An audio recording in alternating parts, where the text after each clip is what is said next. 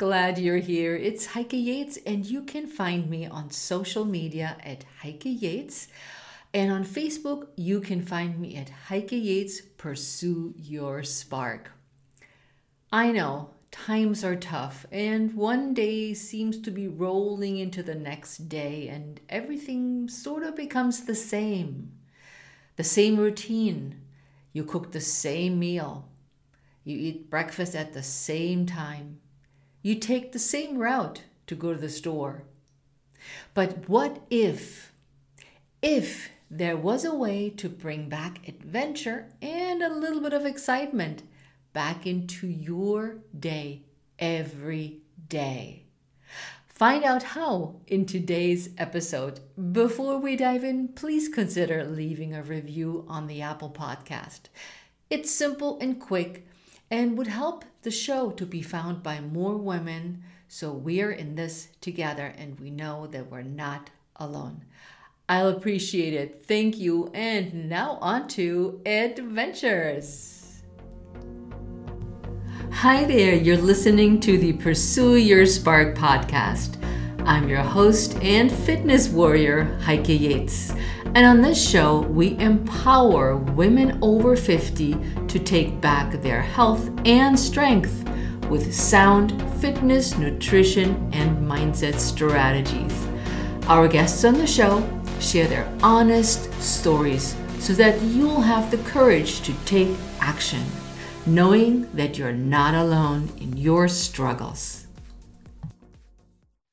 Welcome, everybody. Today's guest is Stacy Newman Weldon, who's earned her stripes, wants you to learn how an adventurous attitude can shift your fears and change your life perspective from it's hard to it's fun. And she's also the creator of Adventure Wednesdays. Welcome to the show, Stacy. Hey, how are you? I'm doing awesome. I just had a really awesome workout today. And before this interview, and that reminded me that I heard a rumor that you're a hula hooper. Well, I would not call myself a professional hula hooper, but I do love it. I bought myself a present just about a year ago of a hula hoop that can travel. I have a friend, Jerry, who I think was on one of your shows. Not yet, but she probably will be. Okay, well, yes, she's so much fun. And I actually had her do a guest blog for me on Adventure Wednesdays. So I bought one of her travel hoops so I could take it with me wherever I went on the road. And I love it. I have stood on top of a hotel bed and hula hooped. I have hula hooped on top of a mountain. I have hula hooped at Burning Man, and now I just kind of do it in my living room playing loud music. Now the hula hoop travels. Is it different than a regular hula? It comes apart in different feet, in equal sections. So they're about maybe 1.5 feet long, and then they'll click together and become a really very solid, wonderful hula hoop. Oh, that's awesome. You can travel. It doesn't take up a lot of space, and you don't have to hold like a big hula in your hand. No, yeah, that's the big thing, because I downsized and moved across country. I couldn't have things that were taking up a lot of space. Yeah. So which ties into, please introduce yourself to my audience and let us know where you grew up from where you moved from where you just moved to where you are now. Oh, okay. Well, after I went to college and grew up in New England, and then after college I moved down to New York, where I was married and had children, and then separated from my husband, and I worked in Manhattan in the media ad sales industry for quite a long time, and it was there that I actually came up with my concept for Adventure Wednesdays. Already back in New York already. It was actually about, I think at this point, 11 years ago, if I remember. I had hit a rock bottom it was after my husband and I separated, and then I started dating somebody else that was like an even worse relationship. And then as that was petering off, I met an even worse relationship. Oh my goodness. So it was a relationship rock bottom, and I knew that it was me. I mean, what was I doing to attract all these rotten, personalities that just were emotionally exhausting? So I got into the process of basically recovery, and along the way, I got advice actually from a spiritual channeler.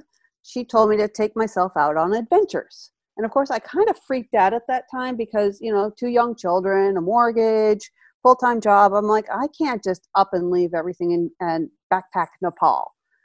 So, a lot of people, when they hear adventure, that's what they think of, is the extreme kind of taking risks, the Richard Branson flying a balloon across the ocean.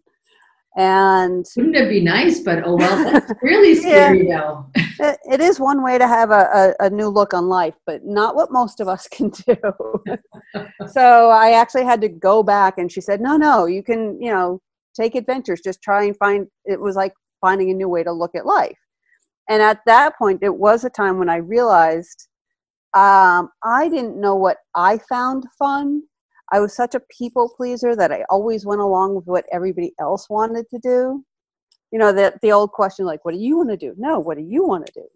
So I would just go along and have fun doing what other people did. I had no clue what I really wanted to do. So that's what my Adventure Wednesday started off to be, was to find out what I enjoyed doing. And when I finally made the decision to do it, my first adventure was just leaving my office from a different door and taking a different route home and letting the cross lights sort of dictate which street I crossed.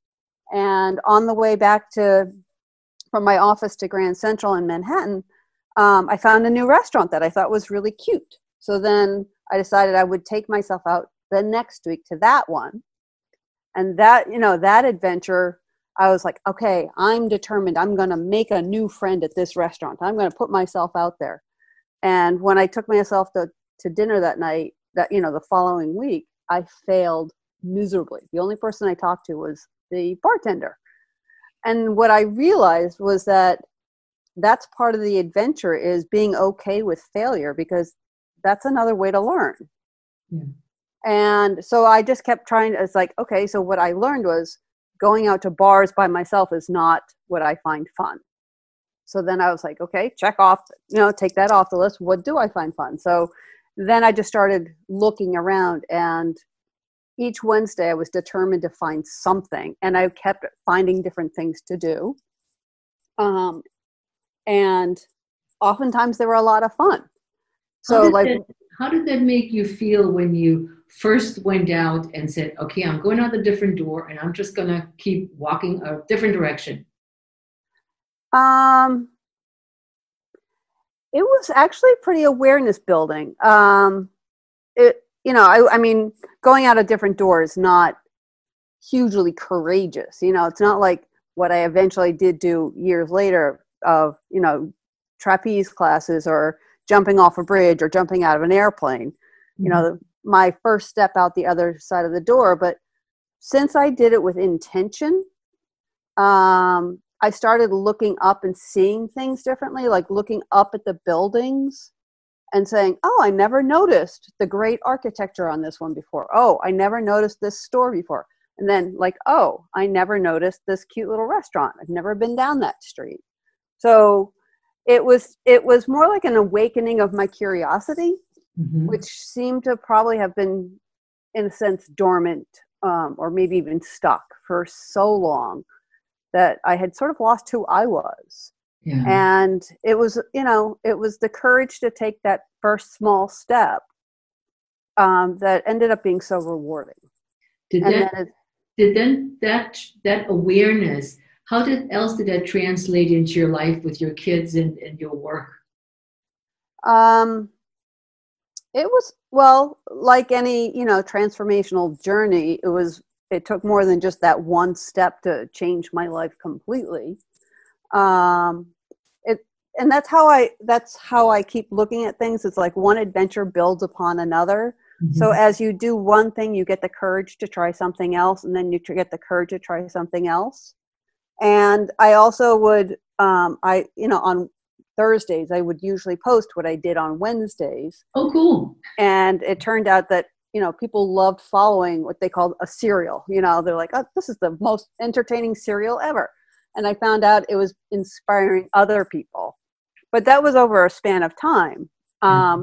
The way it impacts my children now, I know that they admire how I keep pushing myself into my discomfort to learn new things. So it encourages them to do the same thing. And actually, my younger son likes to remind me that, and he actually did help flip my mind. We were driving to a Boy Scout event years ago, and this was actually before GPS, or the new days of GPS. And I got so lost going from, just out north of New York City to somewhere in New Jersey. And I'm sorry, but I'll never like the highways of New Jersey. They will always confuse me. True, very true. But so we ended up like somewhere in Amish country instead of being closer to Philadelphia, and we're driving along and I'm starting to panic and get really nervous and all this stuff. And my son just turns to me and he goes, "Mom, we're not lost. We're on an adventure." And that just like completely flipped. It's like, yes, we're exactly that. We're on an adventure. So that's sort of become one of my other little catchphrases is, I'm not lost. I'm not making a mistake. I'm just on an adventure learning new things, Yeah. So you started your adventure while you were still in Manhattan working and raising your kids. And then what happened? Well, I did reach a point where, I really found what I find fun. And for me, what I've discovered is I love to learn new things. And so I just kept doing that. And then I started feeling like, okay, I'm ready to try getting in a relationship. And so I sort of opened myself up to the universe saying, okay, I'm going to find somebody while I'm out having fun. And I did. And so I now, we're almost at our 7 years, and we call each other adventure partners as opposed to boyfriend, girlfriend, because we're not, we're too old for boys and girls, and all the other phrases just don't seem right. So we're adventure partners. And he had more of and he was the one that actually bought me the URL of Adventure Wednesdays and encouraged me to start blogging about my stories. And that's like one adventure builds upon another. I started writing the stories, because never considering I was a writer. My business was always sales. I wrote sales letters, not personal stories. And something that also switched something. I finally felt like heard, even though people were reading my stories, I just felt heard.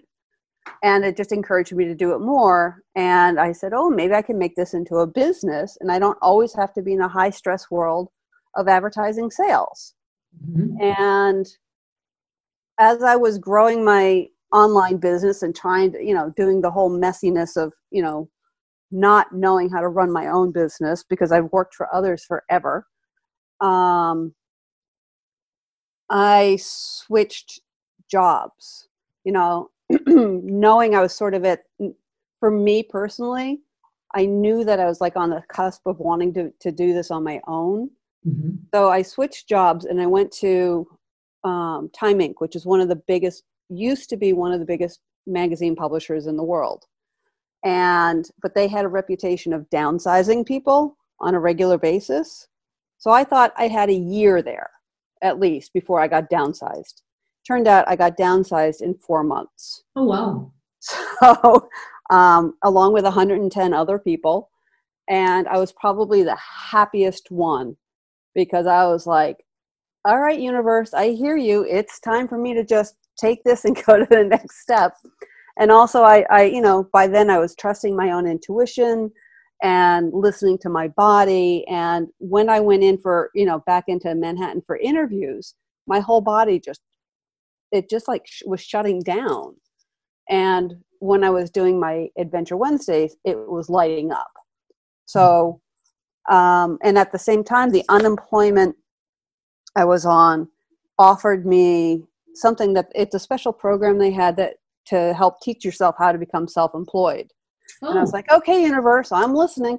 You know, I'm going to go on the adventure of starting my own business. And it's been wonderful. And as I traveled around and you know, and as my children are now older, they're both, you know, young adults. Mm-hmm. I really didn't need a house in New York, which is very expensive.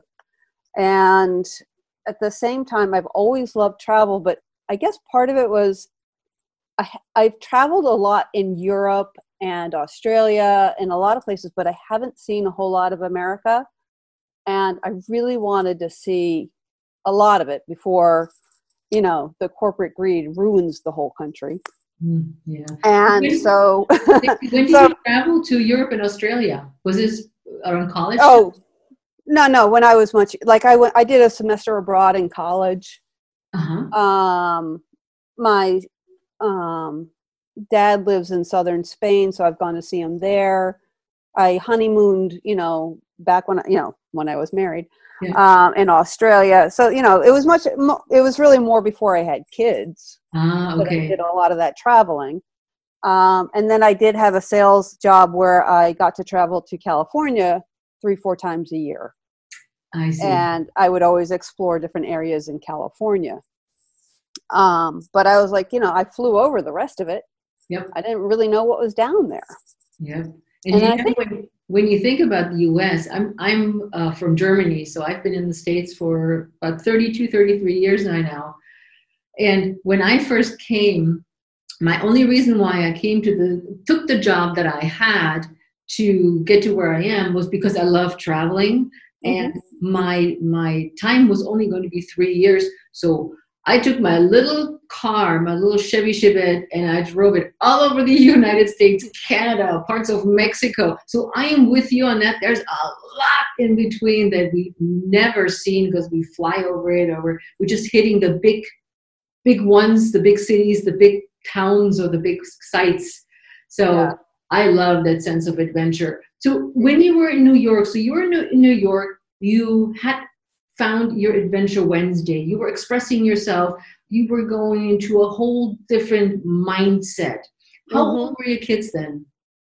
When I started Adventure Wednesdays, I guess they were in their early teens.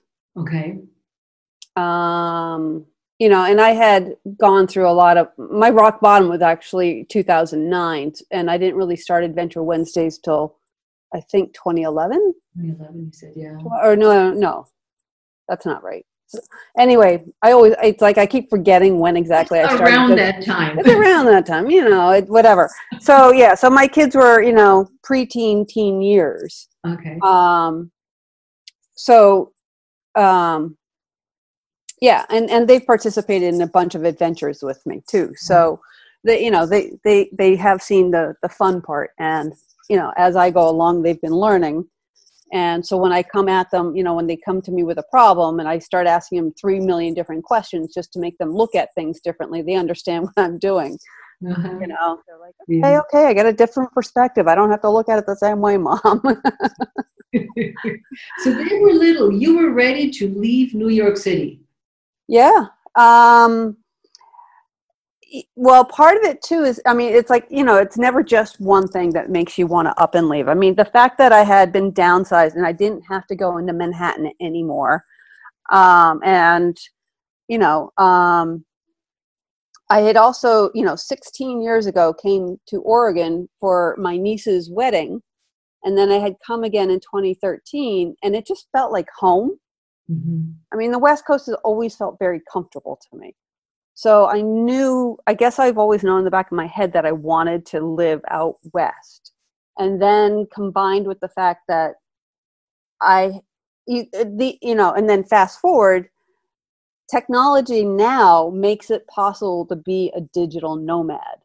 Yes. So when I was saying I can make Adventure Wednesdays into a digital business, so I don't have to be in New York. I can do it from anywhere.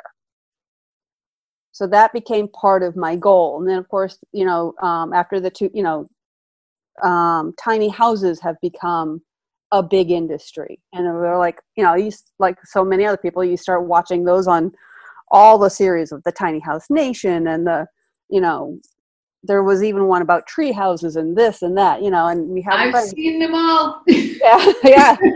So we're like, oh, we could do that. And I was like, that's how I could be a nomad, or do my business anywhere, is if I take my house with me. Yep.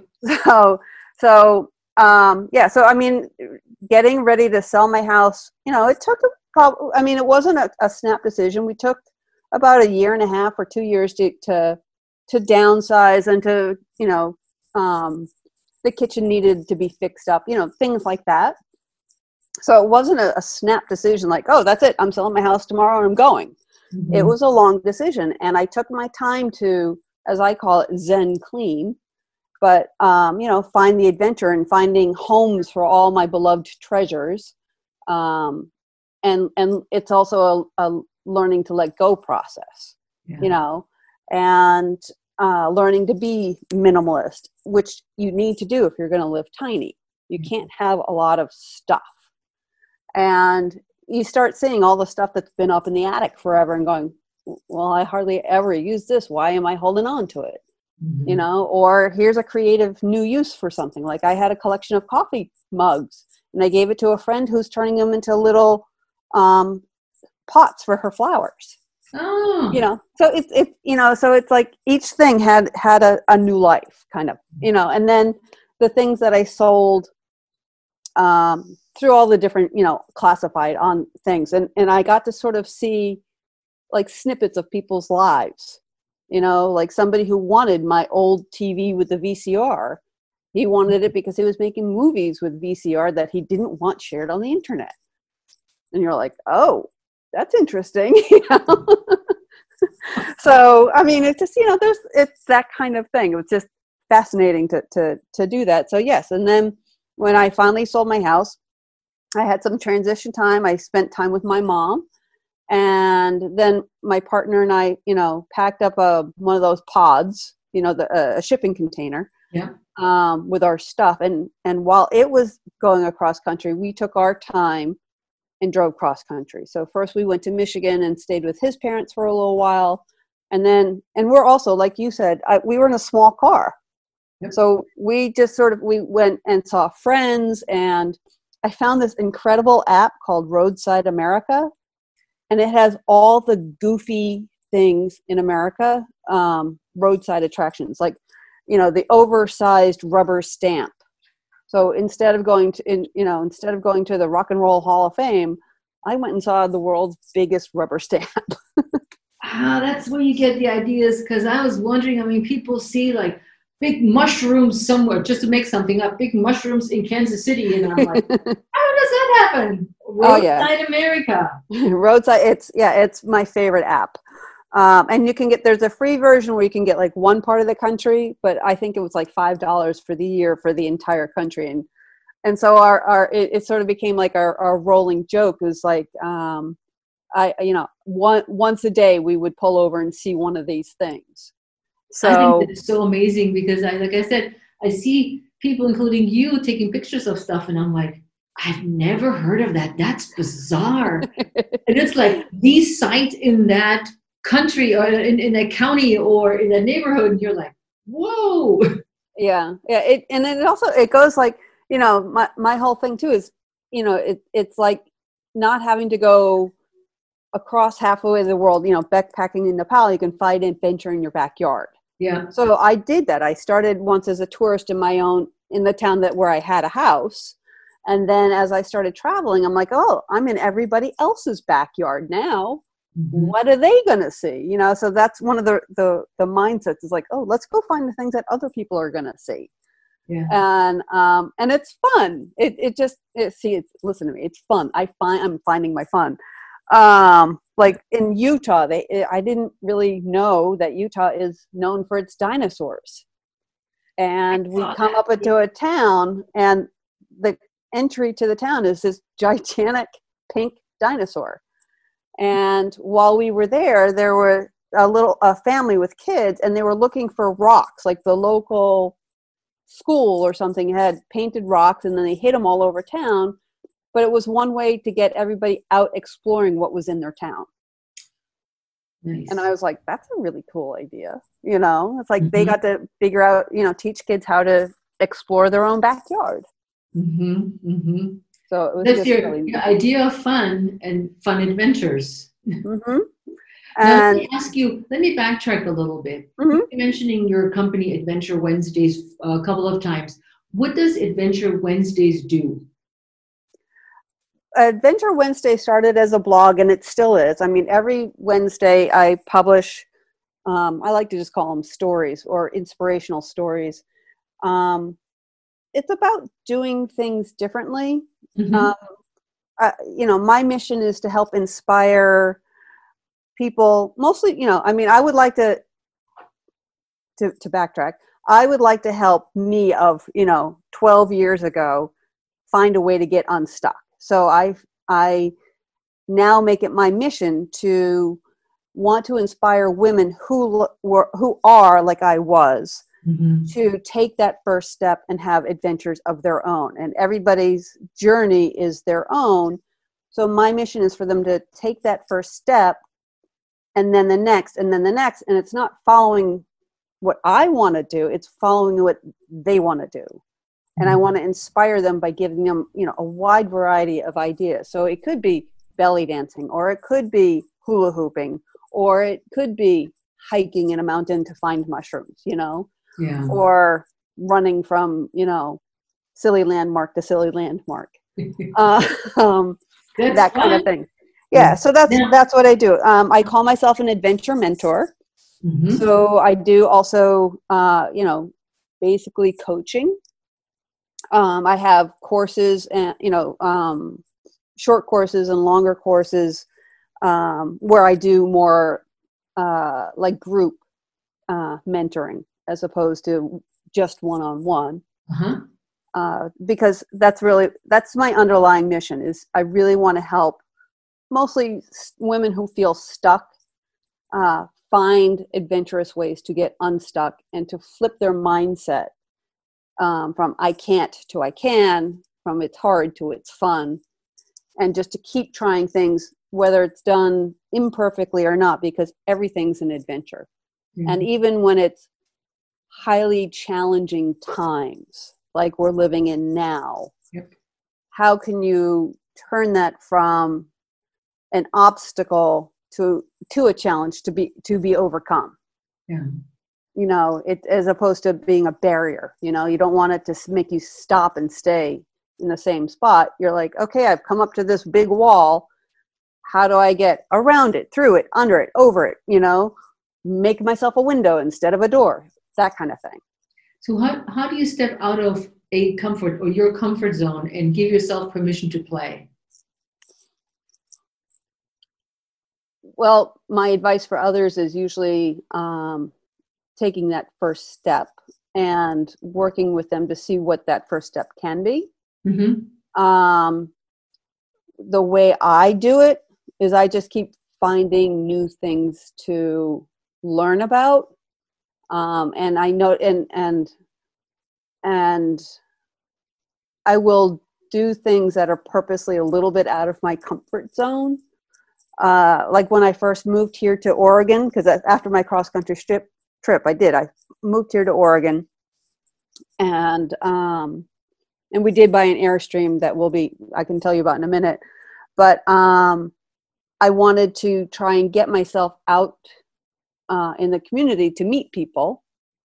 And so I started finding different things to do. Mm-hmm. And so I did something which I probably would never have even thought of 11 years ago. But they have a thing at the local college, log rolling.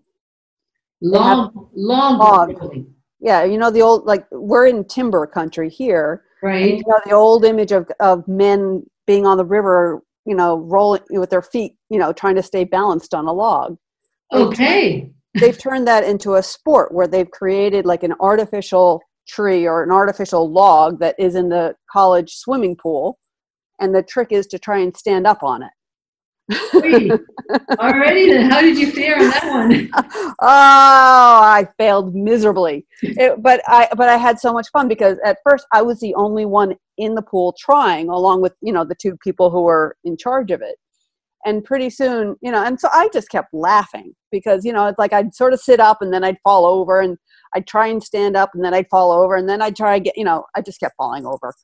And so then these other, college kids came by, and this one girl's like, no, I can't do it. I'm like, do it, honey. I did it 4 times and I didn't even ever stand up. So you just try it again. And she did. And she stood up and she was so excited.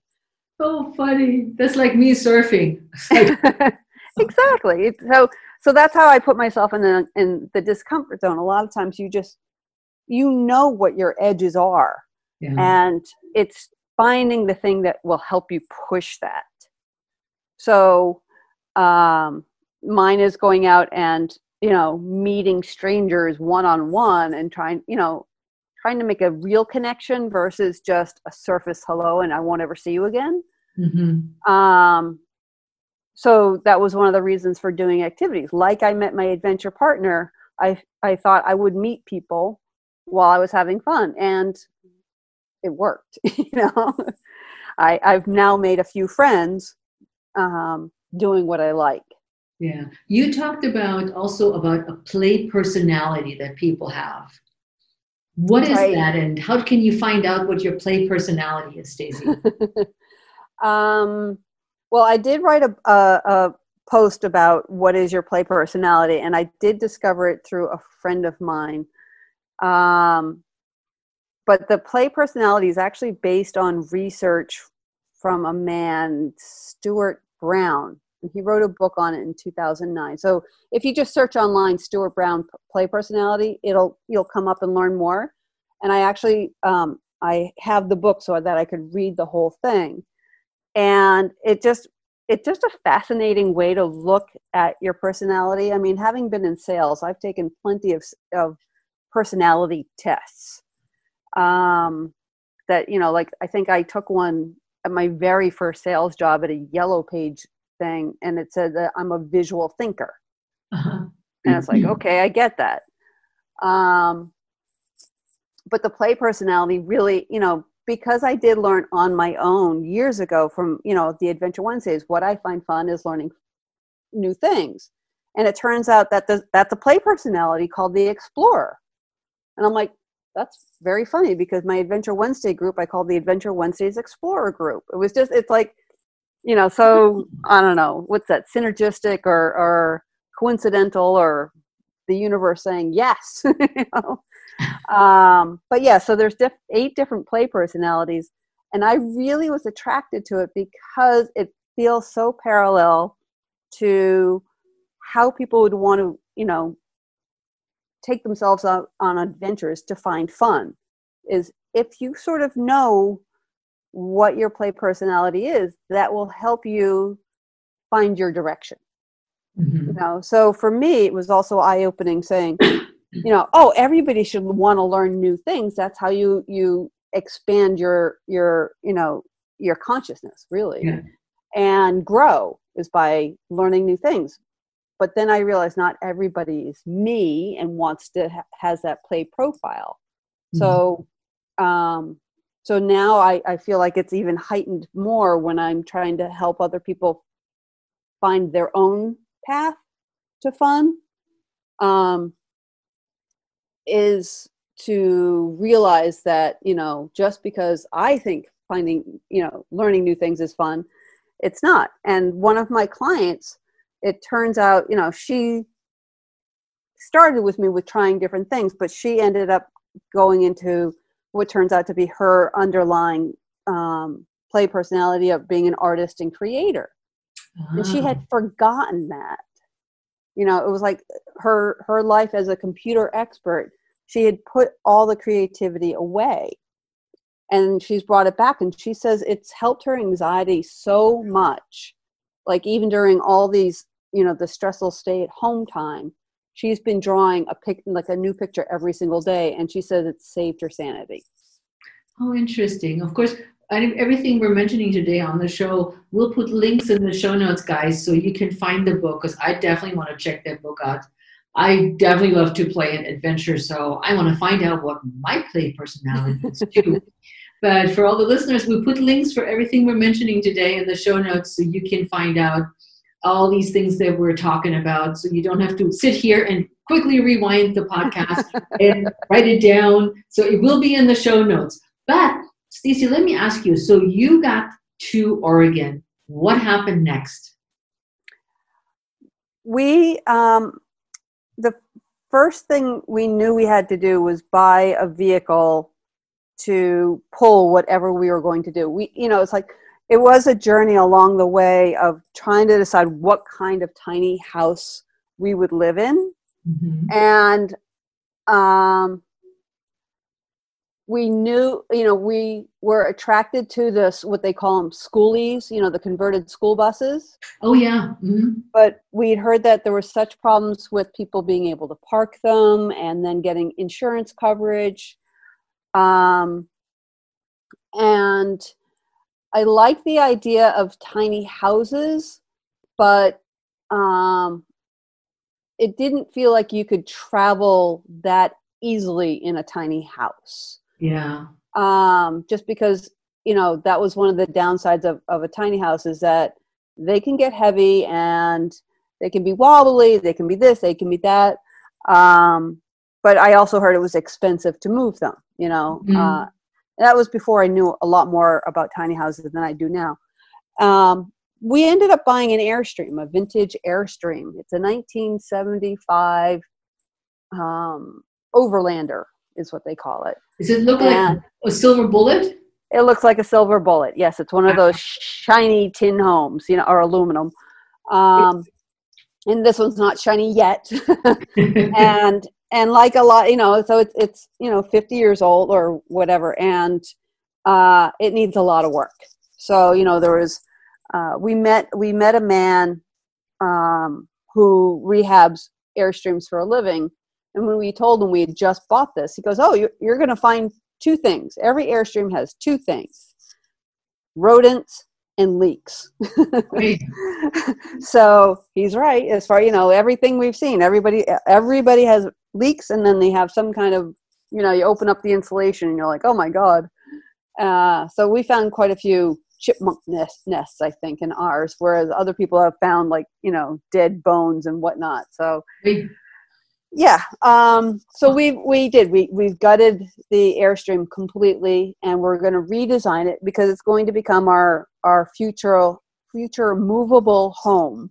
So we'll be living in 180 square feet, which is a lot different than the 1,800 square feet I had. So everything has to be efficient. So it's a learning adventure. Yeah. My partner's play personality is he's more the artist creative, but on the maker side, he's the kind of guy that has to take something apart just to see how it works and then put it back together. Ah. So he's a great partner. It's great that way. Like, he's taking all the part, and I'm like having fun learning how to scrape the tint off the windows, all the learning. I'm learning the 3D software to plan it out. And I'm learning, the design and what do we want to do to make it unique to us. And I'm also learning where, an important thing with the tiny house is where are we going to park it when we finally live there. Airstreams will have an easier time parking in any RV park because they're so revered. I mean, everybody thinks they're so awesome. Whereas school buses, people are not so sure, So there's a whole lot of things that I've been learning with that. And I look forward to being able to, take it on the road, across America, and being able to do Adventure Wednesdays wherever I can find Wi-Fi. Yep. And, and then also along the way, there's always more to do and more to learn and see other people's backyards. And that's what excites me most, is being able to help people, find their sense of adventure because they see me living it. Yeah. So And how close to being done is the camper? Right now, nowhere. It's going to always take longer than you think. We're hoping to be able to. Right now, there's no floor. You see the raw trailer underneath. There's no insulation. The shell of it has been lifted like 6 inches off the base.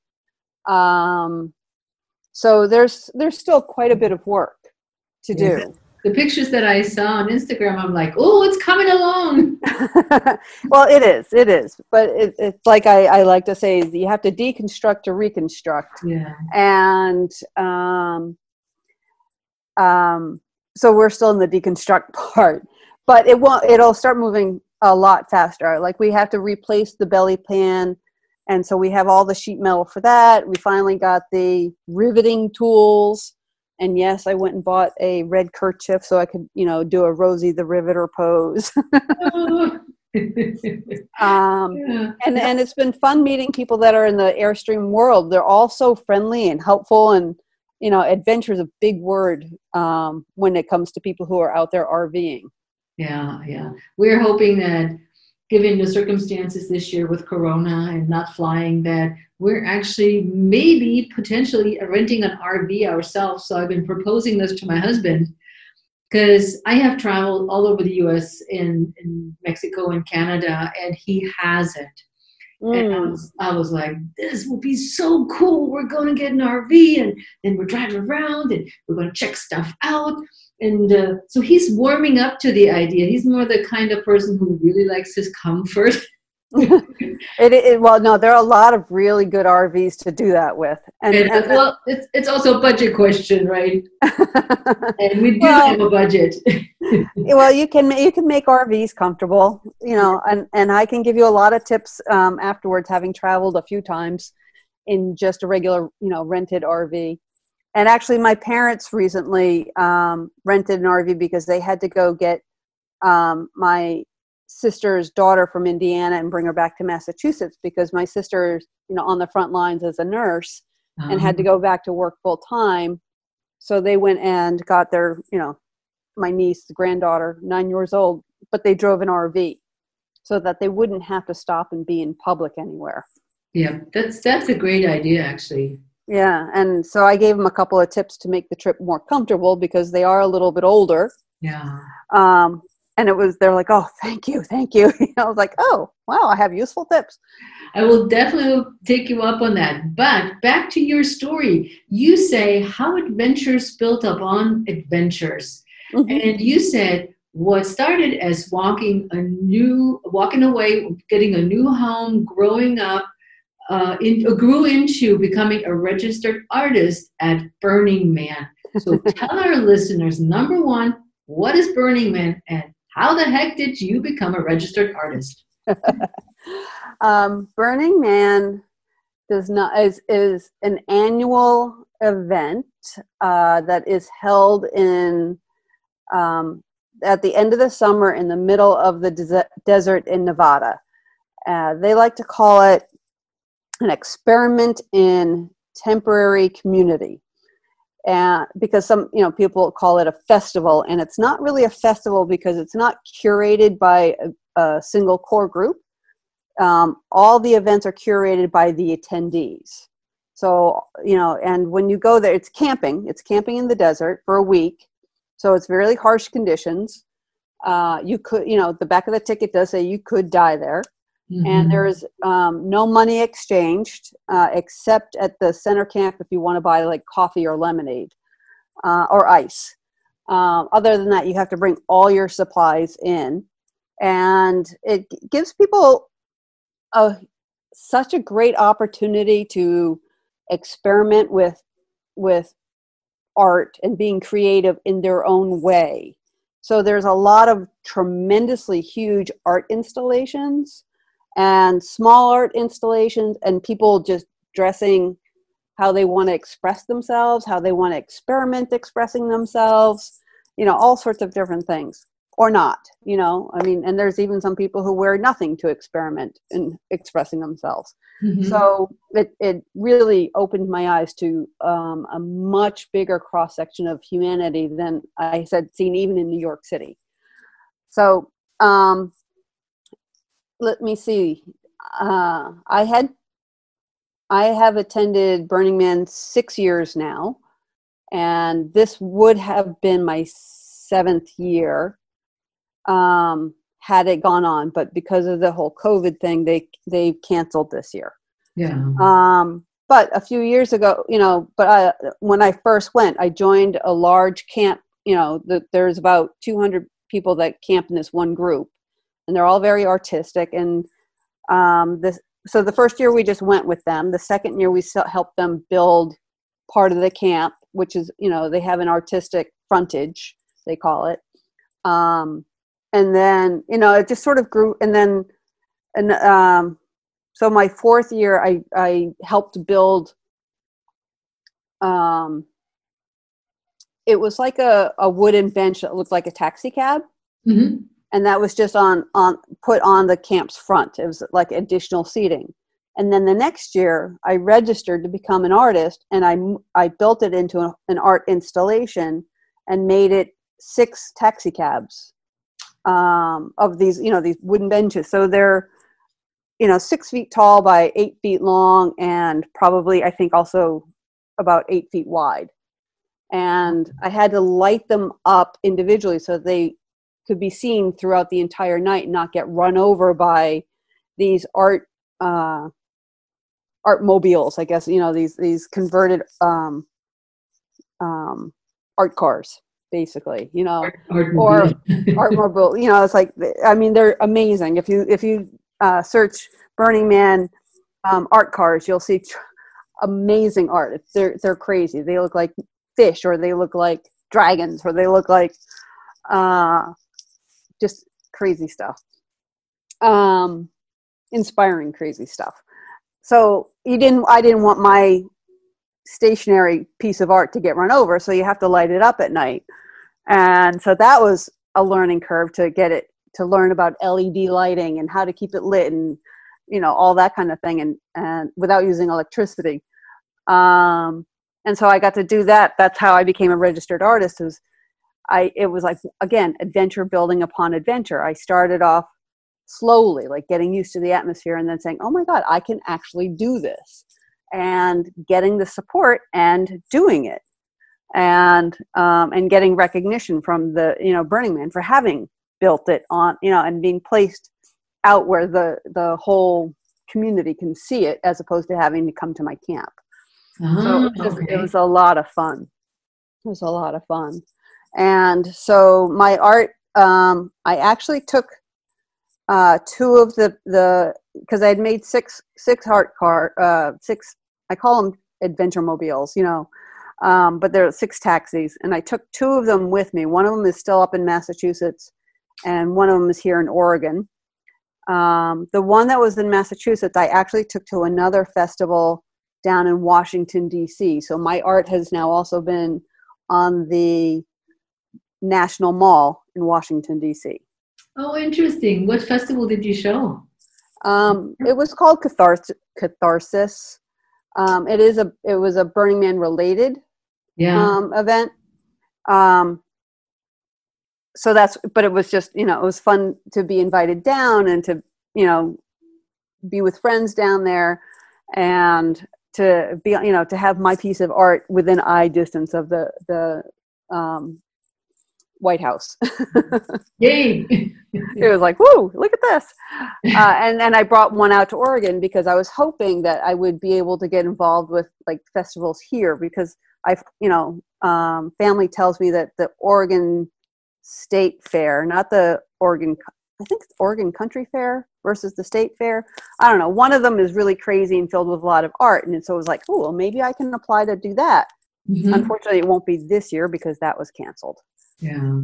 Now, how did you get all the materials for your taxis to the site at Burning Man?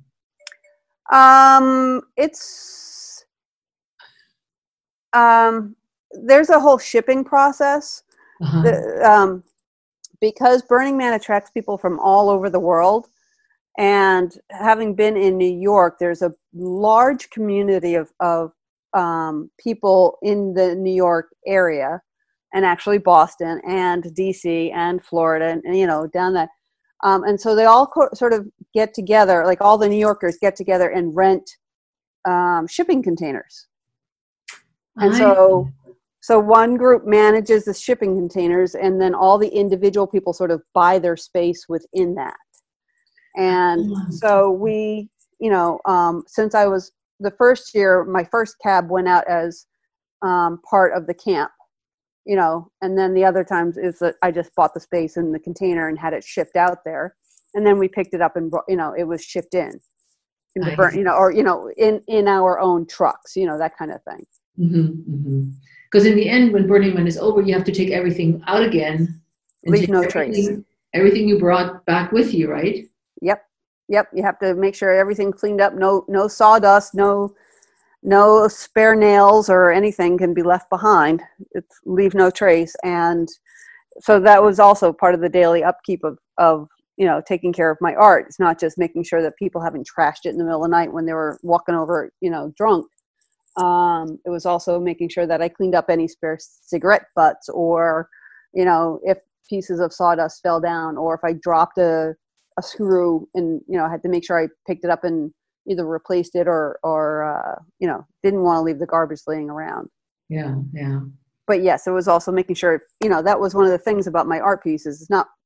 It's even though it's big when it's set up, it folds flat. Like all the pieces come apart and they lay on top of each other, like, you know, just pieces of lumber. Do you have a picture of your caps on Instagram? Yes, I definitely have one there. I go look for that one for sure. I want to see what that looks like. And I know that I created an entire album on my, I think, Adventure Wednesday's Facebook page. I think there should be an album there. Okay. I'll send you the link to that, because there's, you know, there's a lot of pictures. And there's also people sent me pictures that they took of it. And it was just wonderful hearing like the stories. Like one woman who was saying, you know, she was so, you know, she was feeling so sad and so, you know, I don't know, she was just having a really rough time. And she just sort of snuggled in the cab one night and she just felt so much better because it was like a piece of home for her. And then another time I saw this couple salsa dancing in front of it, you know, like somebody stopped with their music and they were playing salsa and they were, you know, people salsa dancing around my cabs. It was just, you know, and then there was this, a ranger, and it turned out her name was also Stacy, and she lived nearby in the town that's right next to, in the desert where Burning Man is held. And she would bring her 3-year-old son, and he said he had to go play on that every single morning. Oh, interesting. So it was just so, you know, that was just so much fun. And one of the other parts of the adventure to this too is that, a real estate company in Philadelphia had seen my art and had reached out to me as an artist, asking me if I would build an installation for their upcoming container project. Like, you know, they were going to build a little shopping mall of shipping containers, and they wanted to have like my cabs as seating. And before I actually, you know, I gave them, you know, I went through the whole process of giving an estimate and a proposal, but then they decided they went in a different direction. Yeah. So I was almost a paid artist. That would be even better. You know, we're aiming for that as the next step. We want to make money. We're like, we can't just keep spending money on things and then like, okay, I need to eat too, even if I downsize. Yeah. Now, this is an incredible journey from basically, I mean, it's from Wall Street. You think from Manhattan, going to Oregon, going to Burning Man, and really creating fun adventures one step at a time. Mm-hmm. How can someone create this kind of adventure? Not exactly what you did, but where would they start? I always try to challenge people to just start small. You know, don't you know, don't get overwhelmed with thinking that like, oh, Burning Man Man's a huge investment of time and money to go. It, to me, worth it. And but I don't think I could have done that, if you had said 10 years ago, oh, let's go to Burning Man. I would have been like, you're crazy. It's more, find that first thing that helps you look at something differently. Like, even if you're going to the same restaurant and ordering the same food, instead of ordering the same food, try a different dish and see how it comes out. And then from there, try something different. It could be, like I said, look at your town as if you were a tourist and go explore. And if it's even a really small town, make something up, pretend that the house on the corner is a former castle, and what's the story? Like, get your imagination rolling and your creativity rolling again.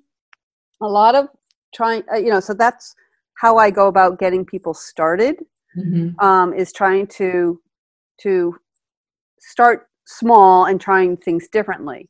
And then they can start pushing their edges of comfort. For example, like one woman had a hard time just walking on the beach because she felt like she was going to get in everybody's way. So I challenged her to take her camera and pretend she's a photojournalist. And she did that and found out that she could, walk anywhere she wanted on the beach, and she felt like she was a photojournalist. So she was sort of allowed to be an observer, and that she would be accepted as an observer as opposed to being an interference. It was a switch. And so it got to a point where she didn't need to have her camera. She, it helped build up her confidence to doing what she really wanted to do, which is to walk freely on the beach and not feel like she's in other people's way. Yeah. What are some things that you want my listeners to learn from this interview? I want listeners to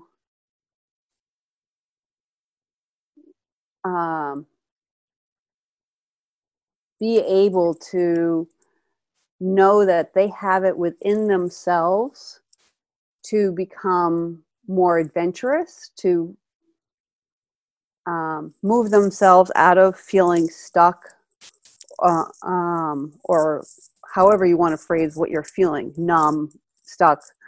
They have it within themselves to move out of it.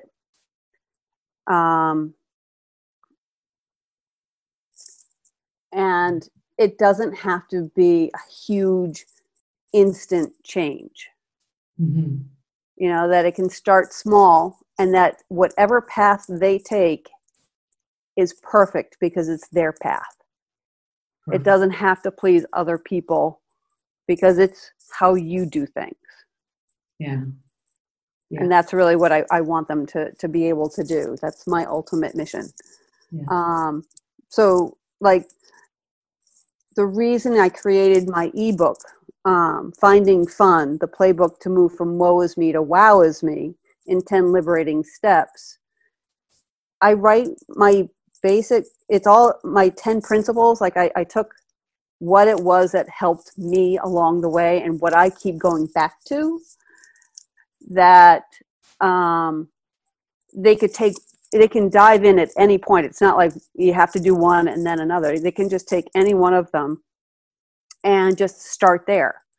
And it's like taking a look inward and then moving it outward. Nice. And they can move themselves. I mean, as an adventure mentor, I'm not going to say, all right, I'm going to get you from point A to point B.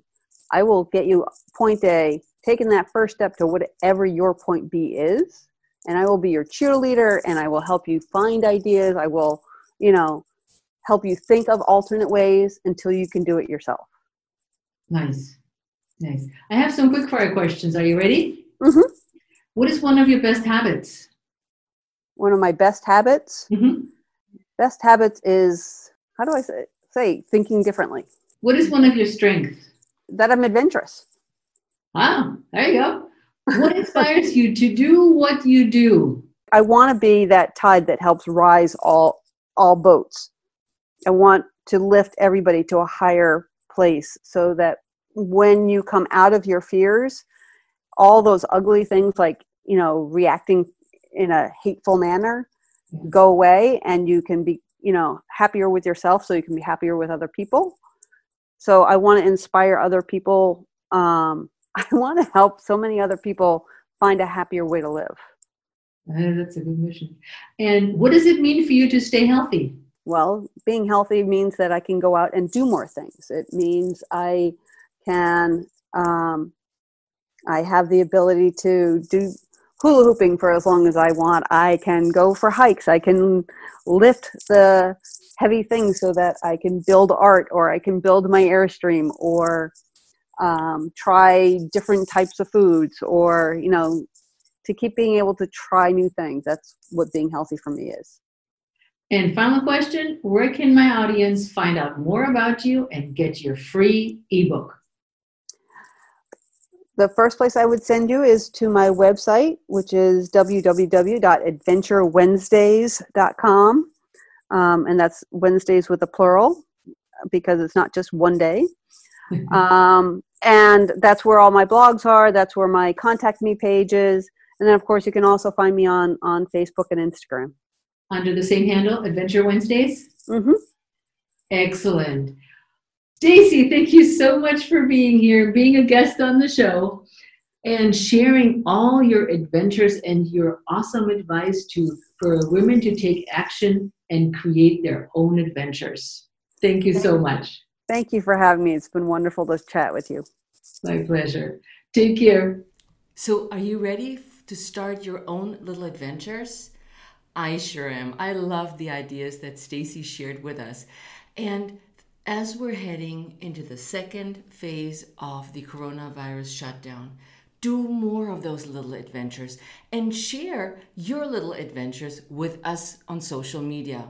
You can reach Stacy at Adventure Wednesdays, and as always, you can find me all over social media at Heike Yates, but please reach out to me on Instagram at Heike Yates or Heike Yates Pursue Your Spark on Facebook, and let us know how you love this episode and what adventures you started around your neighborhood and where you live. So with that, my friends, I'll see you next time on the Pursue Your Spark podcast. Ciao!